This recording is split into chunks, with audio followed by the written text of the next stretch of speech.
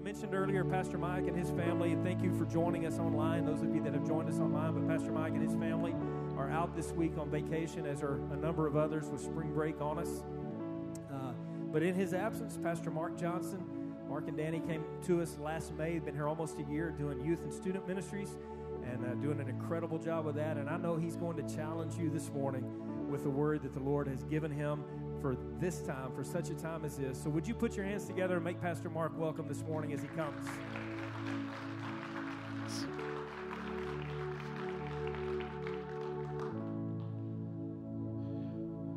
Good morning. Oh, am I on?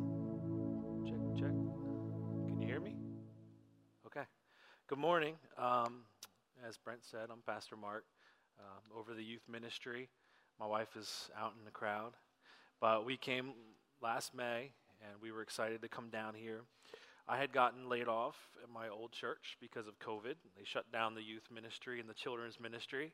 So we said, hey, let's go somewhere else. But we had one thing that we really wanted to see at a church. It was kind of like, we understand that not every church is perfect, but there's some disqualifiers when you're looking for a new place. And one of the things that we wanted to do is be part of a church that serves their community, that serves their people, that reaches outside the walls and does a lot for different organizations and has organizations coming in like Hugs and other things like that. It was really a big part of what we wanted to look for, and one of the things that we were looking for in a church. And so, that is kind of my heart from the beginning. And flash forward until about this year, there was something that is a common saying in the church, Christians, that I've always nodded my head with and been like, yeah, that makes sense. And then one day it just started to not really, I started to have a problem with it. Anybody ever do that? Like yeah, that makes sense. You're like, does it? Does it though? And it's a phrase that I'm.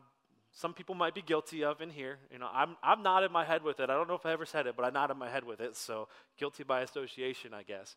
But it's this phrase, and it's inspired what I'm here to talk about today. And I'll get back to it later on. But it's this phrase: I can't serve because I need to get fed. I can't serve in children's ministry because I need to get fed.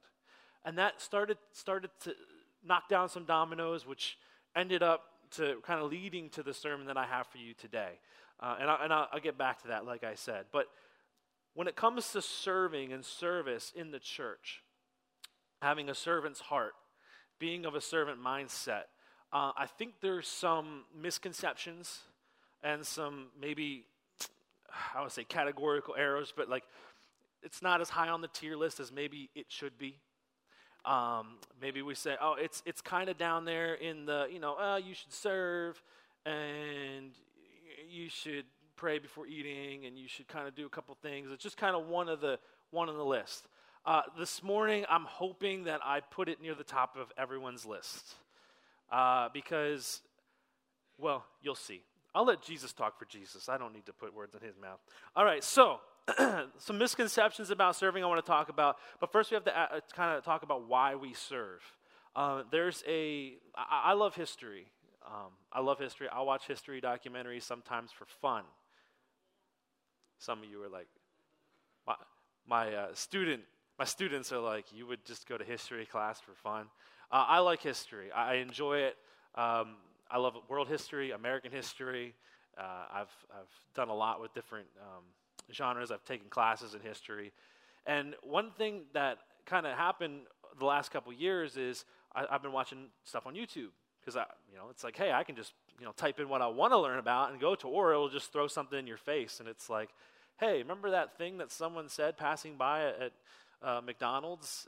Google heard it, and now they're giving you a suggestion because that's how it works, right? But there's a channel called Oversimplified, and it's a cute channel, and it just kind of simplifies very bird's eye view of like the Revolutionary War or the Revolution of Russia, whatever it would be, and it would give you maybe 20 or 40 minutes. Like you would do World War II in 40 minutes. How many of you know that's a lot to cover in 40 minutes? And obviously it's not getting into detail, but what it's trying to do is give you the kind of the cliff notes of the word. But what I found is that when you study history kind of in a broad term, the details start to become more important because you know where the story's going. Like, oh, that guy, he showed up again like 3 years later. That's pretty cool. So now this event actually matters more to me because I understand the big picture.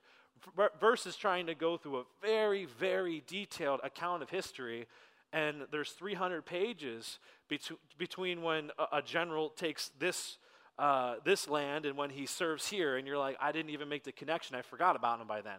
So that's kind of what I think sometimes we do in Christianity. When we kind of take a microscope and we focus on something very general. Sometimes we forget the big picture.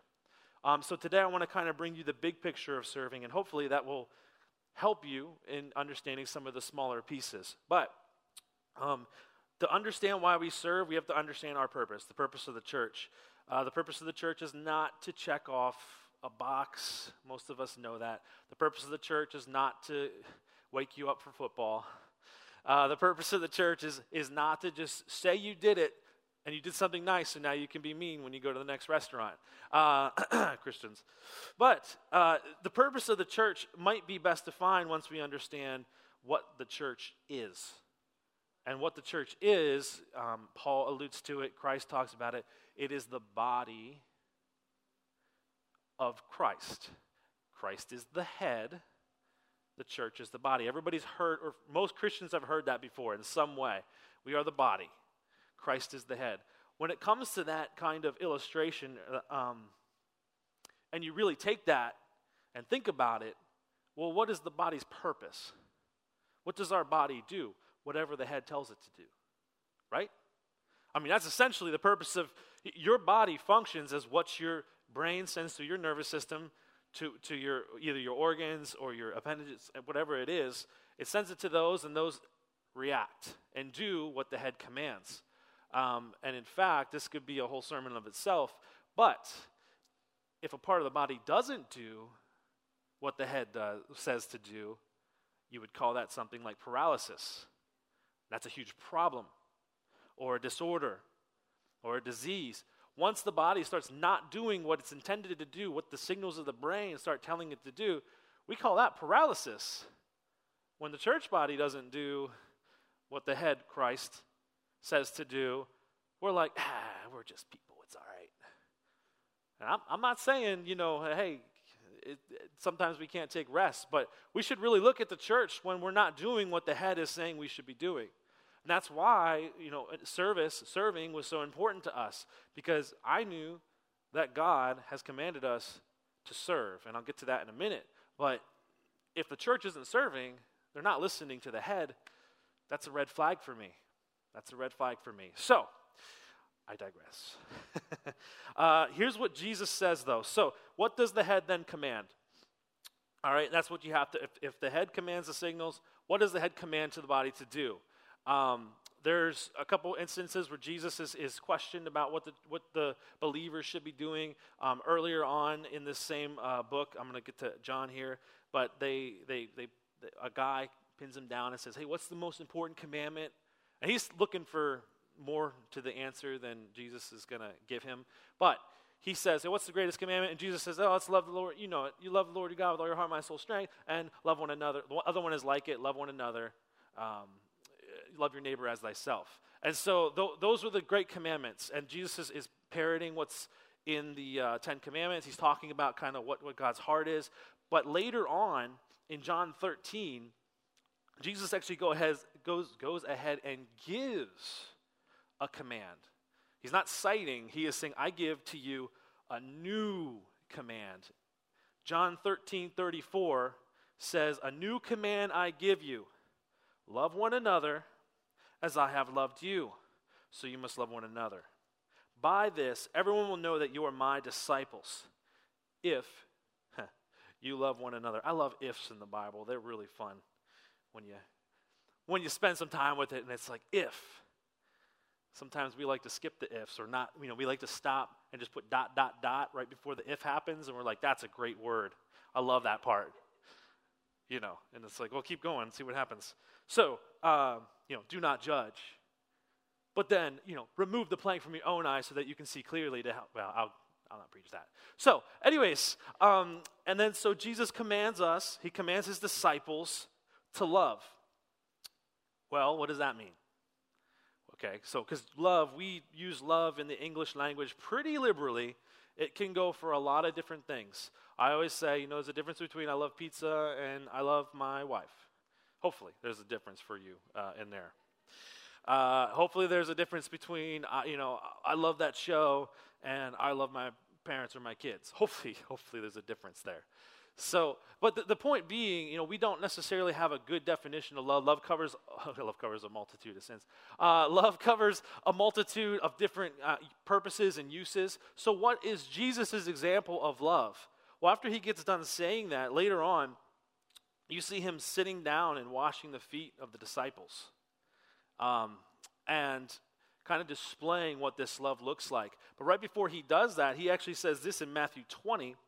He says, just as the Son of Man did not come to be served, but to serve and to give his life as a ransom for many. So Jesus said, love one another as I have loved you. And then Jesus said, I did not come to be served, but to serve and give my life willingly. So in my understanding of what Jesus is trying to communicate, he's saying, hey, serve one another. Give your lives to one another. Give your time, your effort, your life to one another. And that is as I have loved you. And even more so, we could take that to mean the community, but I have a case to say that it is very prevalent. He means in the church body. That nobody in the church body should be lacking because we should all be taking care of each other. And that should be a sign to the rest of the world that we are his disciples. So, the purpose of the church then could probably be said to be service, at least in some capacity, a high priority in the church that we should be serving, right? So, here's the thing though. We tend to maybe be Christians and think that we should serve once a week, maybe once a month, and that's kind of good enough. But when we look at what being a Christian is, it's not a part-time gig. Christianity is not just meant for Sundays. Just like marriage, it's not just meant for Thursdays. Just like being a parent is not just meant for Saturdays. We're meant to be a Christian at all times and to be looking for a way to serve and to help each other at all times. And I think that when we look at what Jesus is saying, he's not talking about just a small one-time thing, but really live a life that's geared towards service. And so that's as I'm taking it as what Jesus says. But I know sometimes people like to take Jesus' words and hyper-focus on a certain area so they can prove their point, right? Like Jesus. So some of you are like, well, Jesus said a lot of things. He said a whole lot of things. And so you're just taking one thing that Jesus said. And I would hope that you were thinking that way and just trying to make sure that you're I'm speaking the truth. I'm like Paul when he's like, hey, those guys that are fact checking me, I love them. It's like, please do that. Please do that for all of us, except for Pastor Brent, right? Anyways, so what's going on here though is maybe some of you are thinking, well, okay, but how do we know that that's a priority? Well, when a first-hand account is no longer accessible. So if Pastor Mike would say, I need to go to Germany for a year, and hey, I need you guys to continue on my vision at this church, bye. And I wouldn't be, he would just leave. So, hey, go guys, you got this. And we're all like, well, what do we do? I don't know what to do. We would look to the people that were closest to Pastor Mike to fulfill his vision. We would talk to Becca, we talked to Dakota, we talked to Pastor Brent, we talked to some of you who have been here with him for a long time, and we say, what do you think Pastor Mike would think in this situation? What do you think he would do in this situation? If we're trying to maintain the church for, his vision, we would look at the people who are closest to Pastor Mike. If a Christian is Christ-like, someone like Christ, we'd have Myzelians or something like that, right? We're trying to be like Pastor Mike. But Jesus had his own group of people that were very close to him. And he kind of had a category of different levels of how close they were. You had the bigger group, and then you get down to the 12, and then you kind of get down to 3. Jesus had the closest disciples, but probably his closest disciple was Peter. Not probably. It really was. Peter ends up being the leader of the church as soon as it starts. We have the story of Peter where he denies Christ and then is reconciled back to him, where Jesus comes back and says, if you love me, feed my sheep.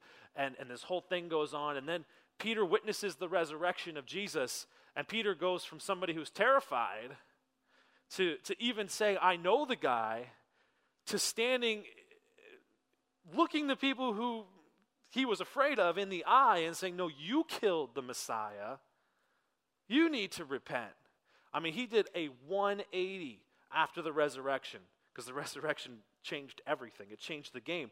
But Peter completely changed what was going on, and his life was completely wrecked for Christ. So what then did Peter do? We have some stories of Peter going around and what he's doing in events, what he's doing. But what was Peter's general lifestyle? What was his lifestyle like? Well, when they tried to get him to finally write down what the heck he saw, or have someone write down for him and dictate what he saw, they're like, hey, you witnessed Jesus. We need to get what you saw down on paper so it doesn't die with you. And what was Peter doing? What did they have to rip him away from? He was serving.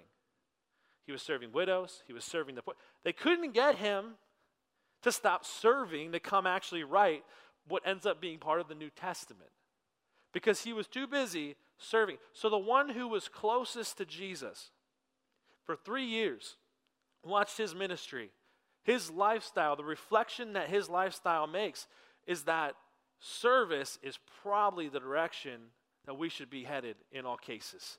He dedicated his life to serving. He was serving so much that they had to literally pull him away from what he was doing just to get written down what is now considered the book of Mark. And so we look at that and we say, okay, so Jesus said, love one another, and then he said, I came to serve. So service is probably somewhat important to Jesus, considering he considers it part of the cross. He lays down his life, I came to serve, and then give my life as a ransom to many. Well, that's pretty close to what he's, the most important thing he did. So we should take that as a consideration. But then on top of that, his closest person, his lifestyle ends up being a lifestyle of service. So we're thinking, okay, maybe service is a little bit higher on that tier list of the Christian faith. Maybe it's not way down there, in the C, D tier, but maybe it's up in that A or S tier. So let's go a little further. Let's go a little further and talk about how it works from an outside perspective. So we talked about Jesus. We talked about his firsthand witnesses. Let's just take a general view of what service has done in the world. Like I said, I like history. I like ideologies. I like kind of understanding how people work and what happened. But I have,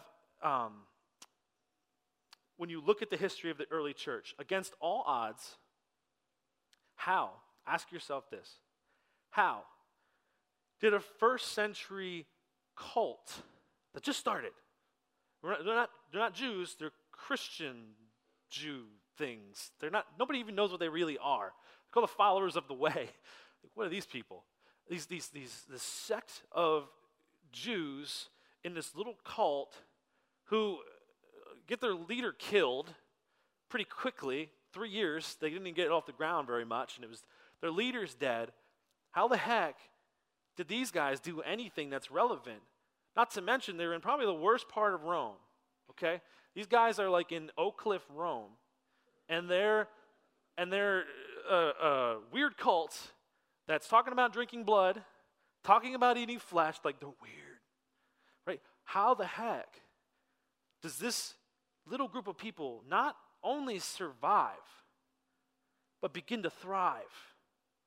How do they start to turn the ship of the giant Roman Empire? How do these people, and not only are they weird, not only are they in a bad spot, but they are opposed by both the Jews and the Romans. You weren't allowed to make a new religion, and they were claiming Christ was God. You weren't allowed to have new gods. So they said, hey, you can't, this is illegal. What you're doing is illegal. And so these these guys are rebels, they're outlaws, they're weird, they're in the poorer part of town, nobody wants to be there, and yet they don't just survive, they begin to thrive. And in the face of violent, organized, state-funded opposition, they rise to power. Within a few hundred years, they become the state religion of Rome. How does that happen? How? What the heck is this church doing that's bringing in the masses? Well, if you understand Roman culture, you would say, well, they're probably doing something different than what the Romans are doing. Well, in Roman culture, whoever's the strongest wins the argument. Okay? It's like siblings. Whoever's the strongest wins the argument, and that's that. And whoever's the strongest becomes the leader. They might have to off some people to get there, but they'll be the leader. Whatever you do, the might is right. The strongest is the one in charge. And that is the way that the Roman Empire works. Well, guess what happens if you're not the strongest? Guess what happens if you're unfortunate? Guess what happens if your economic class you start off with pretty low? There's not much room for you. And so it's very difficult for anyone that's struggling. If you're a widow, forget about it. Because at that time, women didn't get to go out and work all the time like they can now, and it was over. You didn't have any income. You had to rely on people's free handouts. And so this Roman culture, who they allowed the Romans, if they didn't want their child, to leave their infant out in the wilderness for the gods to decide their fate. I mean, that was the Roman Empire. But what were these Christians doing that were so different?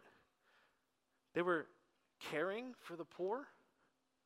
They were caring for the sick. They were caring for the unfortunate. They were caring for the people that needed help. What is this? What is this thing that they're doing? Well, when they started to realize, hey, that's actually a pretty big group of people, that it might be down on their luck, that might need something. So you're a poor person, or you're in a bad place, and Rome is like, forget you, and there's a church that's opening its arms and helping you. It's like, I don't really know why, but I'm going to start being with these guys, because they seem to care when the government doesn't. Even when the government pretends to care, but they don't. We won't go there. But my point being, the church was service-minded. They were serving the communities, and they were serving each other like crazy, and people were like, what is this? What is this place that if something suddenly happens in your life and things go to chaos, you have a whole family to help you and to catch you when you fall? That is not Rome. That is the Christian church, following the example that Christ has set out. I want to be part of that. I would contend that what really set the church apart, obviously the Holy Spirit was influencing all of that, but the servantship of the church, the early church, is what drastically contrasted them with what Rome was. And I think we forget that. I think we're like, we have to have a fog machine. We don't like the drummer. We need more fog. We don't want to see him. Just kidding. No, but we need more stuff. We need, that'll get them. But really, the church should be service-minded, because people note that. People notice that. I think it's funny when we do the food distribution. It's always the nice. They're always so they're so happy. They're just like, oh, thank you so much. God bless you, and they go off. And it's not like one or two people. It's like person after person after person after person. They're just so grateful. And we hope that one day that leads them to Jesus Christ. But if you're not serving, if you're not reaching out to the community, I mean, you can still hope that one day they meet Jesus Christ, but you didn't really do anything to get them there. So I want us to really consider that maybe service should be in that top S-tier part of our faith. And really, it's hard to get around if you read the Bible, especially the New Testament. 1 Timothy 6 says, and Paul's talking to Timothy, who is his kind of protege, he's mentoring Timothy. Timothy's a kind of a young guy, and he's starting to start a church, and Paul's the apostle of all these churches. And he's writing to Timothy, who's leading this church, and he says, hey, listen, in 1 Timothy 6, he says, command those who are rich All right, and he kind of goes through a couple things, and then he says in verse 18, command them to do good, to be rich in good deeds, and to be generous and willing to share. In this way, they will lay up for themselves a firm foundation for the coming age, so that they may take hold of the life that is truly life. I love this scripture. He's saying, hey, listen, those people who have, the haves, help them understand that the life that they're trying to live isn't really life. And that when they begin to serve, when they begin to give, when they begin to outpour, they start to live the real life that God has intended for us. My wife was talking to me, I think yesterday, about the Beatitudes and how we were talking about how every single one of them, like, it promises something, but it's not materialistic. It doesn't seem as if God is really all that interested in material things. He can use material things, but he's not so interested that that be our priority. And so I'm going to keep going here, but I know that Pastor Mike has talked to the church, he's talked to the leadership team, and one of his goals is to have 1,000 active members in the church. And that's a really cool goal. I think that's awesome. I love it. 1,000 active members. But when we were talking about that, I had first said, well, usually to have active members, I'm not sure what the average number is exactly, but it's probably between 10 and 20% of the church is actually active. If you consider active members people serving in ministries and stuff like that, not just someone who attends. There's different categories of what they'll say an active member is just someone that shows up every Sunday. But most churches usually do. They have to be volunteering or plugged in somewhere in the church to have 1,000 active members. And I was thinking, okay, so it seems like the world usually when you have a group like that, 10 to 20% of the people are doing the work, doing the volunteer work, and the other people are kind of just hanging out, participating. And so I was like, I was talking to Devin, and I was like, hey, Pastor Devin, and I was like, hey, we probably need to have 5,000 people or 10,000 people to have 1,000 active members if you're looking for that amount. But then I had to stop and think during this sermon. I was like, you know what? Why are we judging ourselves by the secular world standards? That's probably a bad idea, considering how significant service is. We should be looking at everybody in this room, like, how can I serve? How can I get involved? Because when Jesus is talking about the kingdom of heaven, he's constantly about it. He's saying, hey, first, you're last, you're first. When the disciples are arguing about, hey, I want to sit next to you, I want to be right there. And he says, listen, if you want to be first in my kingdom, you have to be the slave to all. Slave, that's being of service to all people. Being humbly submitted to all people. And he's saying if the greatest is the one who's serving the most. Seems like Peter caught on to that. I think Peter was actively trying to get there. I think he was still being a little selfish, and he was like, listen, I want to be number one. I'm going to serve. I don't care. Listen, if I'm serving and that stuff doesn't get written down, that limits my competition, and I might get to be number one. No, I don't think Peter did that. Hopefully not. But I'm just saying, so we call ourselves Christians, and we should be serving. And the whole idea of that concept of a small percentage of the people doing a lot of the service, it does happen in churches all the time. There's always a small sect that gets burnt out, and eventually they quit, and then the rest of the church kind of they're here. They're here. And I don't want to see that here. I don't want to see that in the church in America. I'd love to see us be more involved, all of us. And the funny thing is, like, if you have 5 kids, but you only make one of them clean the rooms, that's not going to go well. Listen, my daughter, she must have like a record book. Like if Jace gets, my son is Jace, if my daughter gets one less M&M than Jace does, you're going to hear about it. It's going to be a problem. That's not fair. Why did he get to stay up 2 minutes longer than me? Because I brushed my teeth faster, and he ran around the house fighting it. Why? It's not fair. But you see, when you have 5 kids, you want them all to be actively doing stuff because it helps them to grow, it helps them to understand responsibility and stuff like that.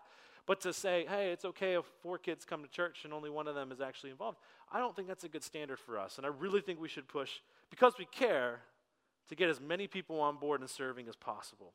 So when I go back to the beginning of the sermon, one of the most common common sayings that I hear is I don't serve because I need to get fed. I'm not serving because I'm in a bad place. I'm not serving because I feel like I'm spiritually kind of weak or I need something of substance. I'm not serving because, especially on Sunday mornings, I can't serve Sunday mornings because I need to be in the service. I hear it all the time, and here we are in the service. But, so you're all, no, I'm just kidding. But the point being, I think there's some ideas that we feel like we're not getting fed or we need to get fed, or the only way we can get fed is to be there on Sunday mornings. That is so far from the truth.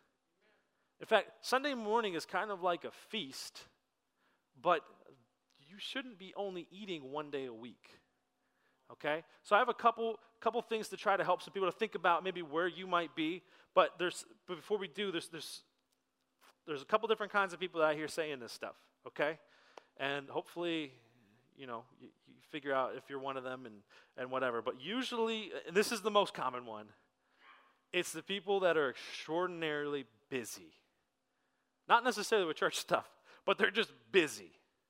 And I think that Sunday morning, they say they want to get fed, but what they really want to do is take a Sabbath. And they don't want to do anything because they're so burnt out from taking classes, from going to school. The kids are going to school, adults working, taking care of kids, taking care of maybe a relative. Kind of, you're just burnt out, and all you want to do is come on Sunday and chill. And you're just like, I just need to get fed. I just need to get filled up. I'm so burnt out.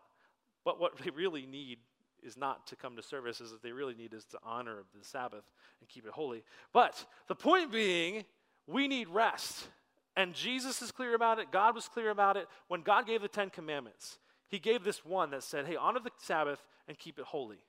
Why do you think the God that created all things was still aware enough to say, hey, these people, they can't even make it 7 days. They need to rest.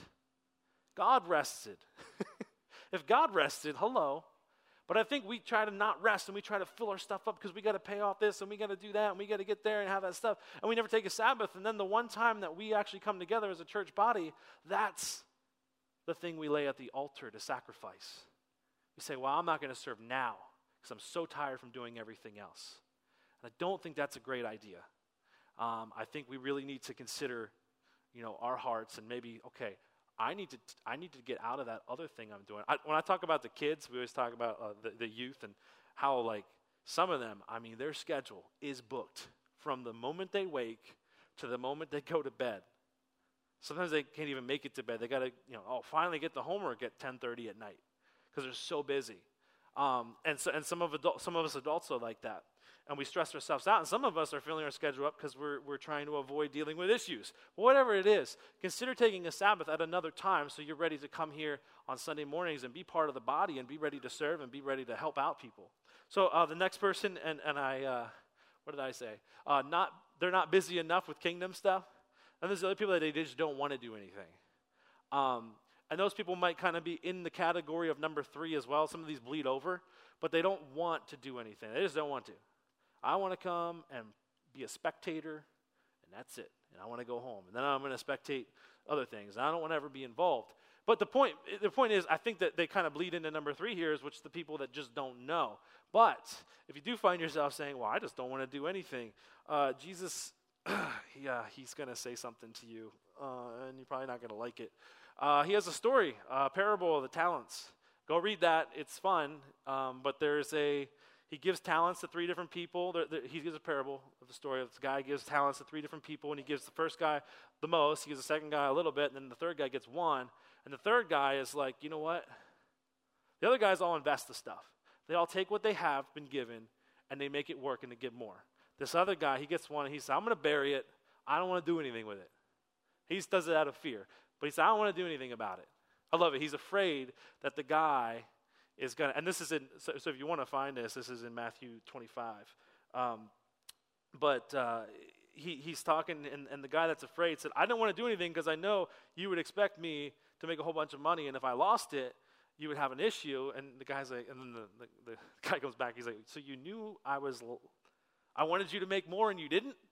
But he calls that servant who does nothing with what he's been giving lazy and wicked and sends him off to a place with gnashing of teeth, which we have other words for that. But to consider, stepping it up and kind of jumping in and saying, okay, if I'm going to call myself a Christian, I should be serving. I should be part of what my Christian walk is. And number 3 is those who just don't know. That's why I'm here. That's why I'm trying to help some people who just think, I didn't realize that service was such an important thing to God. I just kind of was thinking there. And then finally, there's the people that are new to the church. Guess what? You get a free pass because you're new to the church, and you get to learn and get to grow as a Christian, and we all love you. And they have a growth track that they do every week that you should be part of because it's really cool. And my wife actually did it today, so that's a free plug. But anyways, and Devin will be really happy if you came to growth track. So those are kind of some of the things that people that you might be in one of those or 2 of those or 3 of those categories.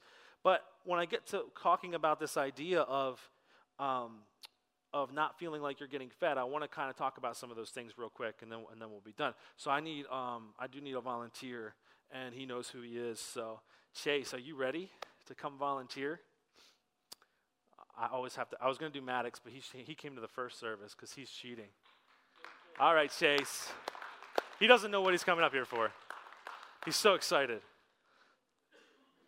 Good job, Chase. All right. So some of us, we feel like we might not be getting fed, and we might think that the only way we can get fed is Sunday mornings, but there's probably underlying reasons why you feel like you're not getting fed. Okay? So I have a couple here, and you're going to help me with the first one, all right? So you're going to illustrate what we're talking about here. So some of us might not feel like we're getting fed because we have not chewed what's in our mouth. All right? So you come to Sunday morning. Here, you take this. Hold on to that. You come to Sunday morning, and Pastor Mike knocks it out of the park. I mean, he preaches the best message you ever heard.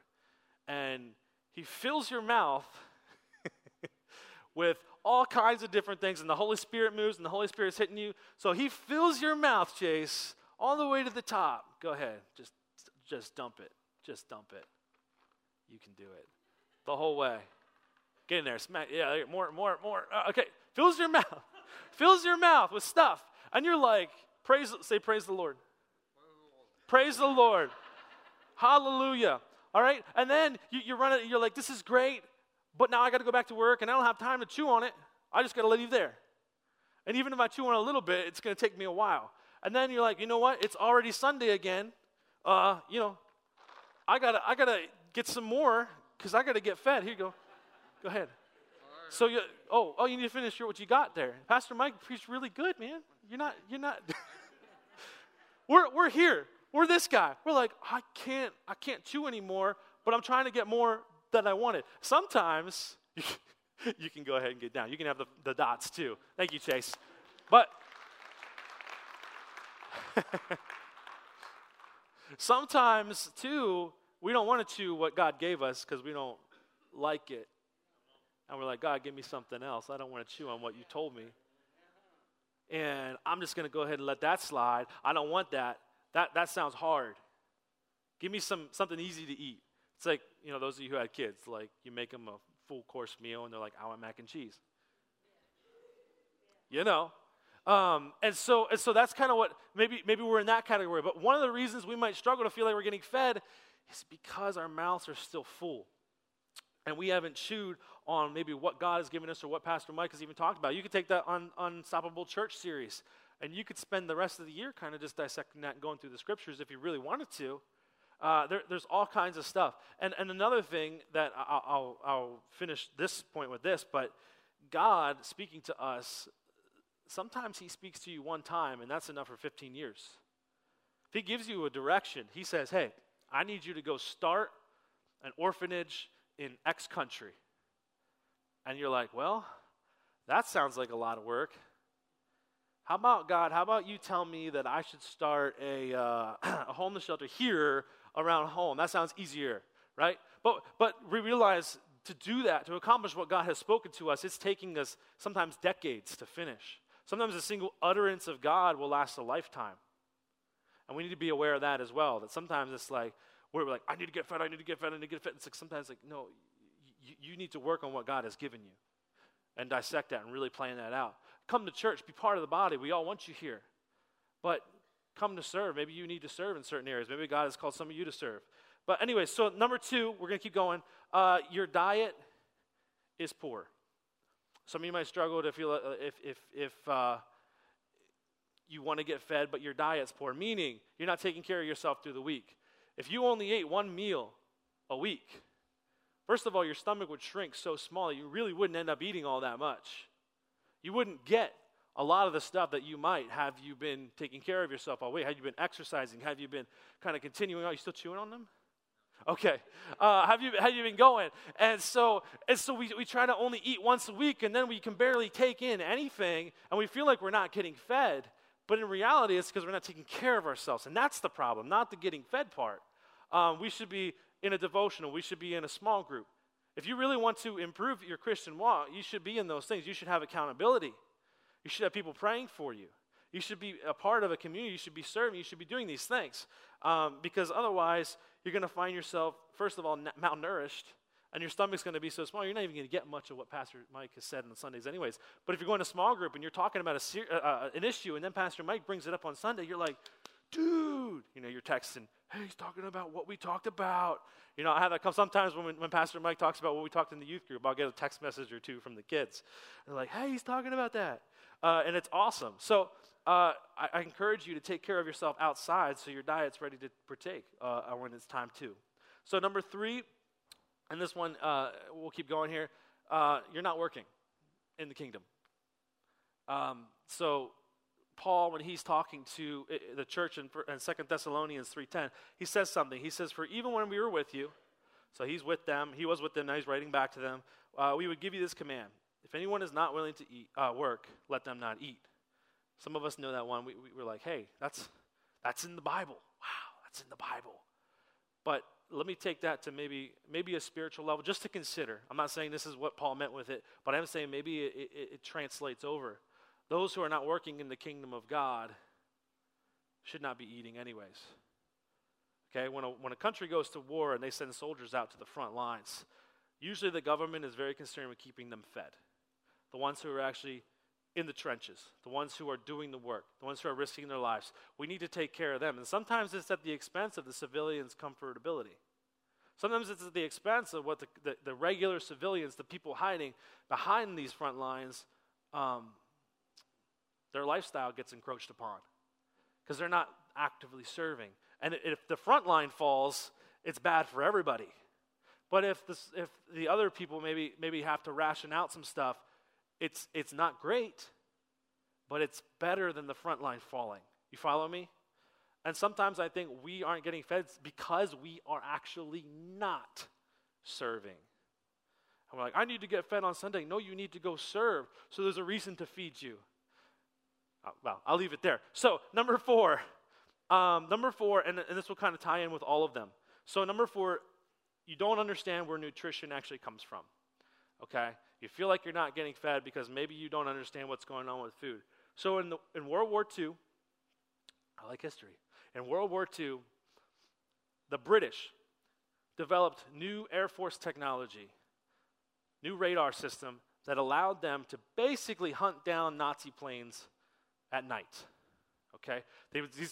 Nobody really flew at night because you couldn't really fight at night because you can't see anything. It's not like now where everything's pretty much just digital. They press a button and the missile just goes off for 25 minutes and chases down the plane. But they had to find them with their eyes and dogfight in the air. And so they couldn't find anybody, but all of a sudden the British started shooting down German planes at night. And of course that's weird. And the Germans are interested in how this is happening. The Americans are everybody's interested, like, hey, what are they doing? And so, of course, they told the newspapers and the writers and everybody else, they said, well, you know what we're doing. We're feeding our pilots carrots. Lots of carrots. Because carrots improve your vision. And that's the plan. Okay, that's what they call propaganda, by the way. If you don't know what propaganda is, but it's propaganda. Let's release this information because we don't want to tell them how we're doing it. We don't want to talk about the new radar system because then the Germans are going to be interested in trying to figure out. We're feeding our pilots carrots. And I have to imagine there was at least one German pilot out there that was flying around, chewing on a carrot as he's flying his plane like, oh, they really did? But the point being, now we tell our kids, you got to eat carrots. It'll improve your eyesight. No one don't actually. That's something that the Germans or the British made up in World War II. But it's a myth that we like it. Now, yes, carrots have vitamin A. Vitamin A is good for your eyes, eye health. But it doesn't make you see like in X-ray vision or anything like that. But there's this myth that, hey, I need to get fed from the pulpit on Sunday morning. And that's the only place I can get fed. So I can't serve on Sundays.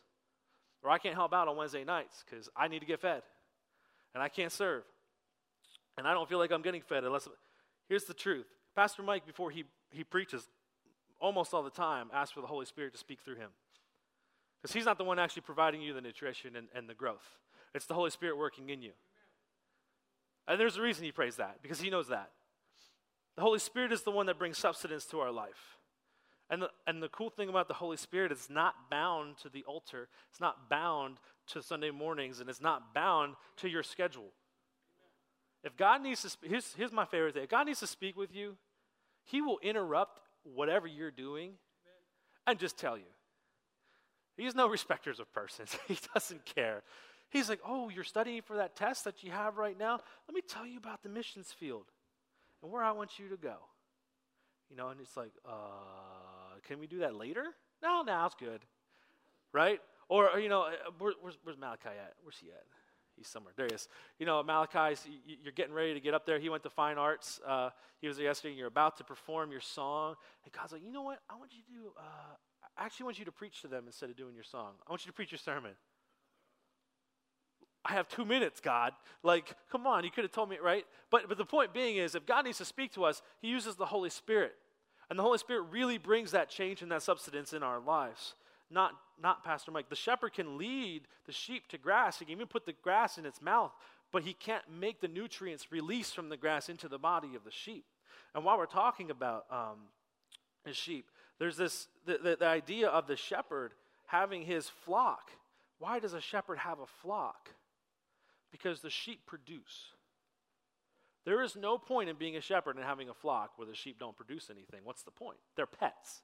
Nobody has 100 pet sheep that they just walk around with. Here's my pets. Aren't they cute? But the reason that shepherds watch over sheep is because they produce. And they produce wool. They might produce different kinds of things. But or they take care of the grass or whatever it is. But they produce something. They're valuable.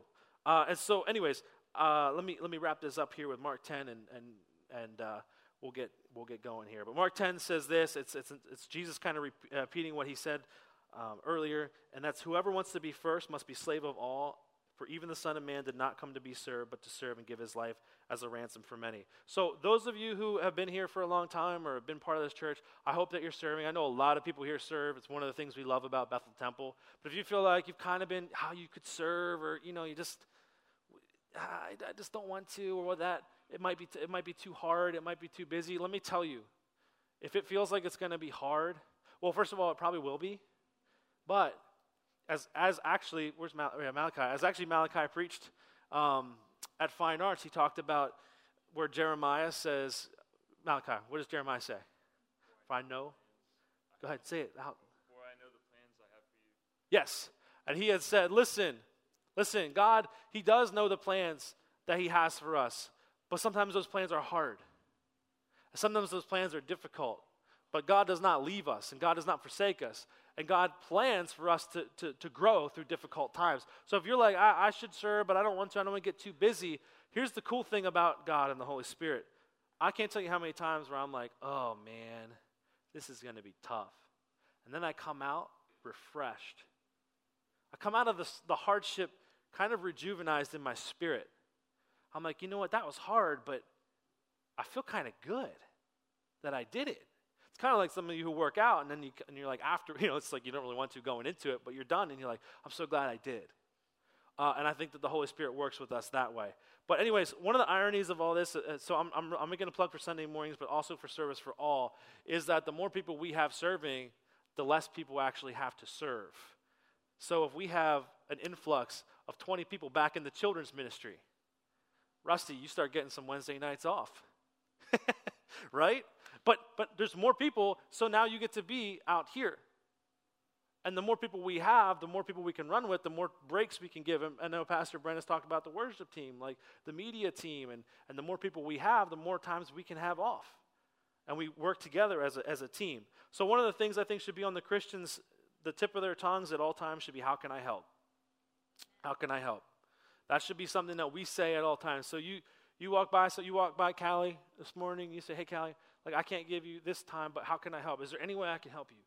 Just something. I want to reflect Christ in my walk. How can I help?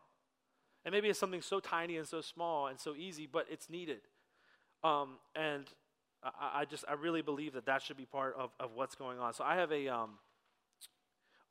last thing. This is fun. One of the things people love to do is you ask them to serve, and they're like, I need to pray about it. Okay. We just read what Jesus said about this stuff. Okay? I promise you don't need to pray on whether or not you should serve.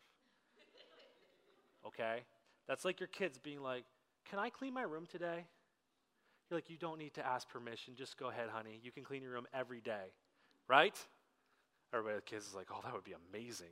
Okay, but you don't need to always ask permission. Should I serve? Go serve somewhere. That is the heart of Christ. It's the heart of what a Christian character, Christian walk should be. I really believe in service. I love it, and it makes a difference. I mean, we came here because this church served. It altered our lives, and you didn't even know us. You know, we saw some of the cardboard testimonies. We saw some of that stuff going on. We're like, wow, church is doing stuff. We want to be part of them. We want to take part of that. And so I'm going to end here with a quote by Mother Teresa. And I know, whatever you think about Mother Teresa, but it's a really good quote that she said, and there's nobody that can deny that she served.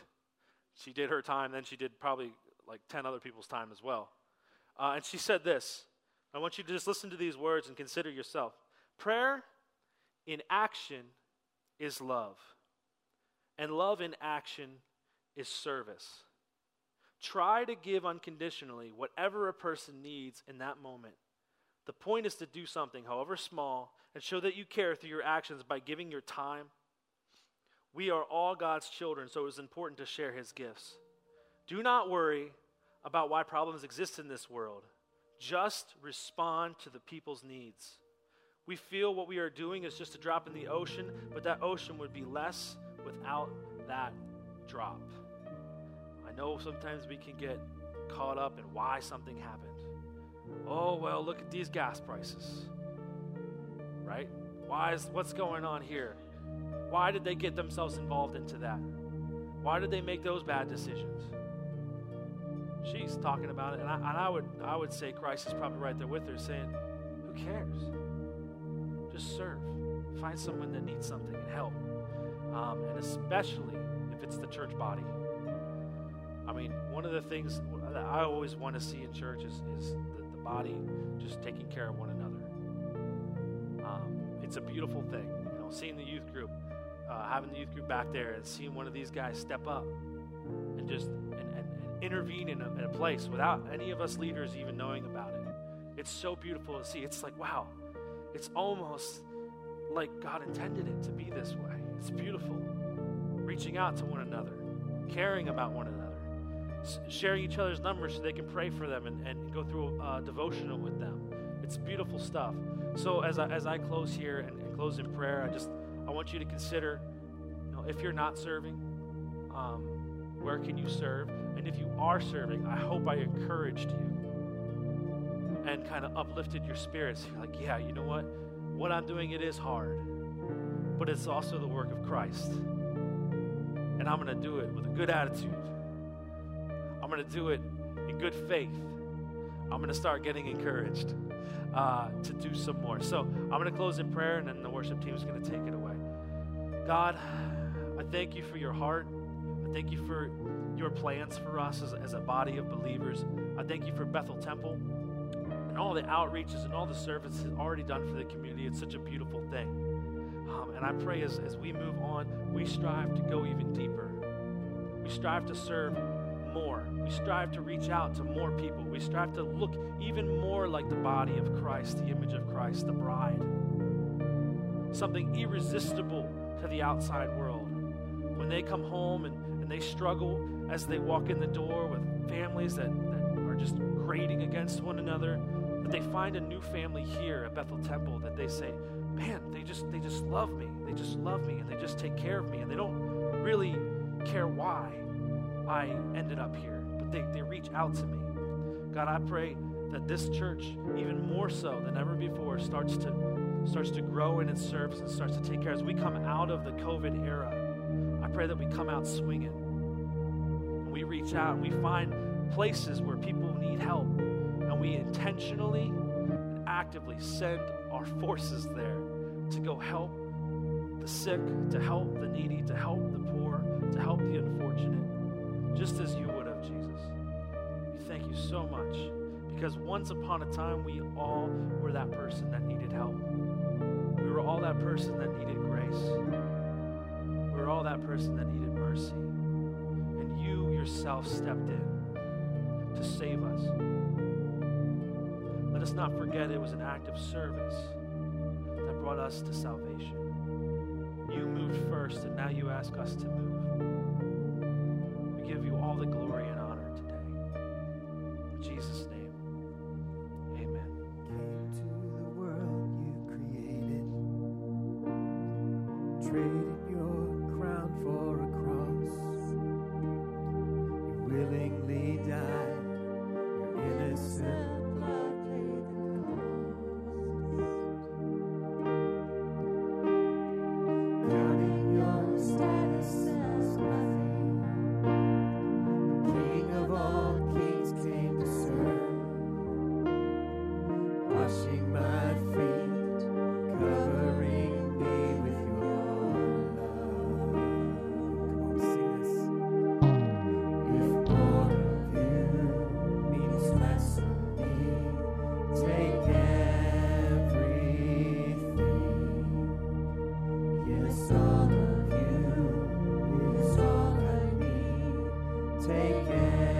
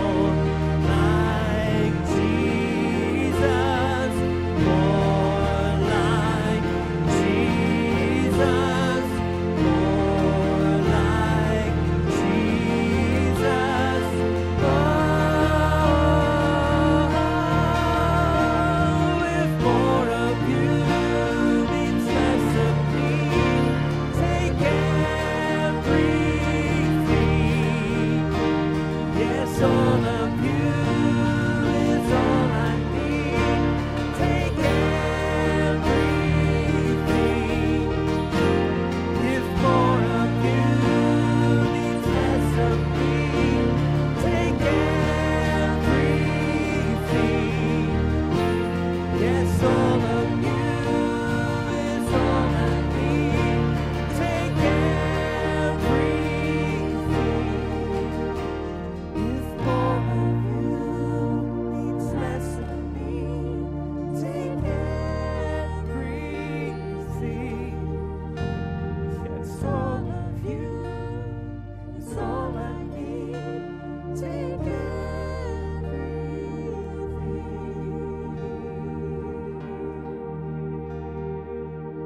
Thank you for Bethel Temple. I pray that everyone has a great week, but most importantly, grows deeper in the relationship with you,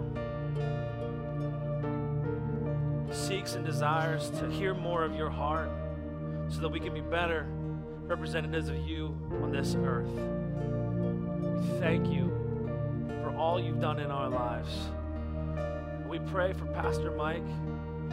We continue to pray for Pastor Mike and his family that they remain safe, they get a time of rest, a rejuvenation, that when Pastor Mike comes back, he comes back swinging.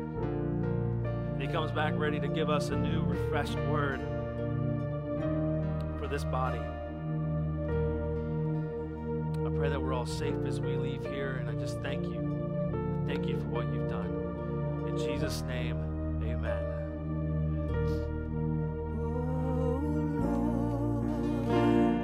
Change me like only you can.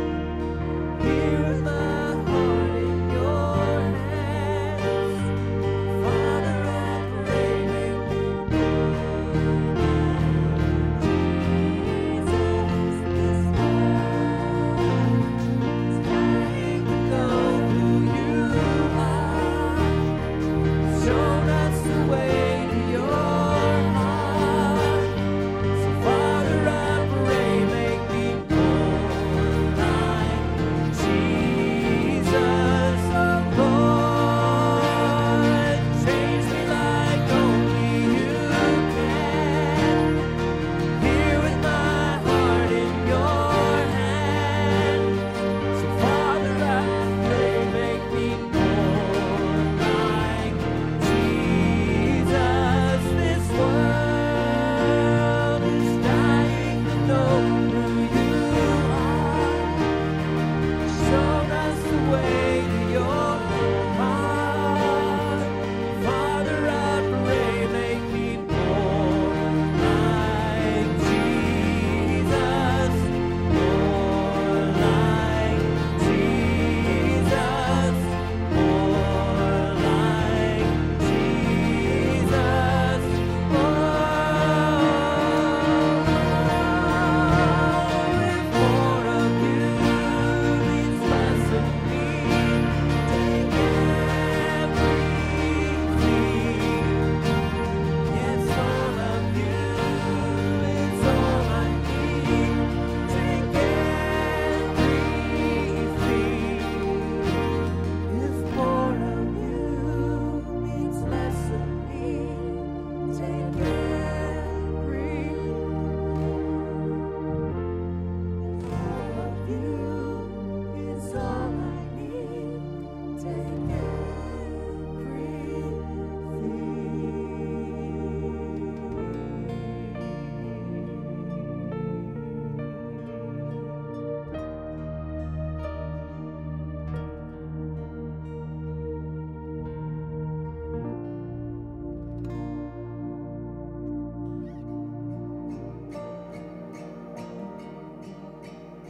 You came to the world you created, trading your crown for a cross.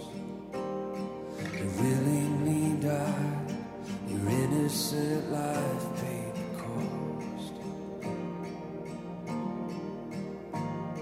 And counting your status as nothing, the King of all kings came to serve.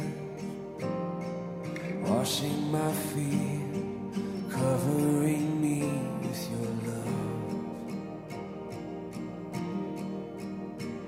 If more of you means less of me, take everything. Yes, all of you is all I need. Take everything.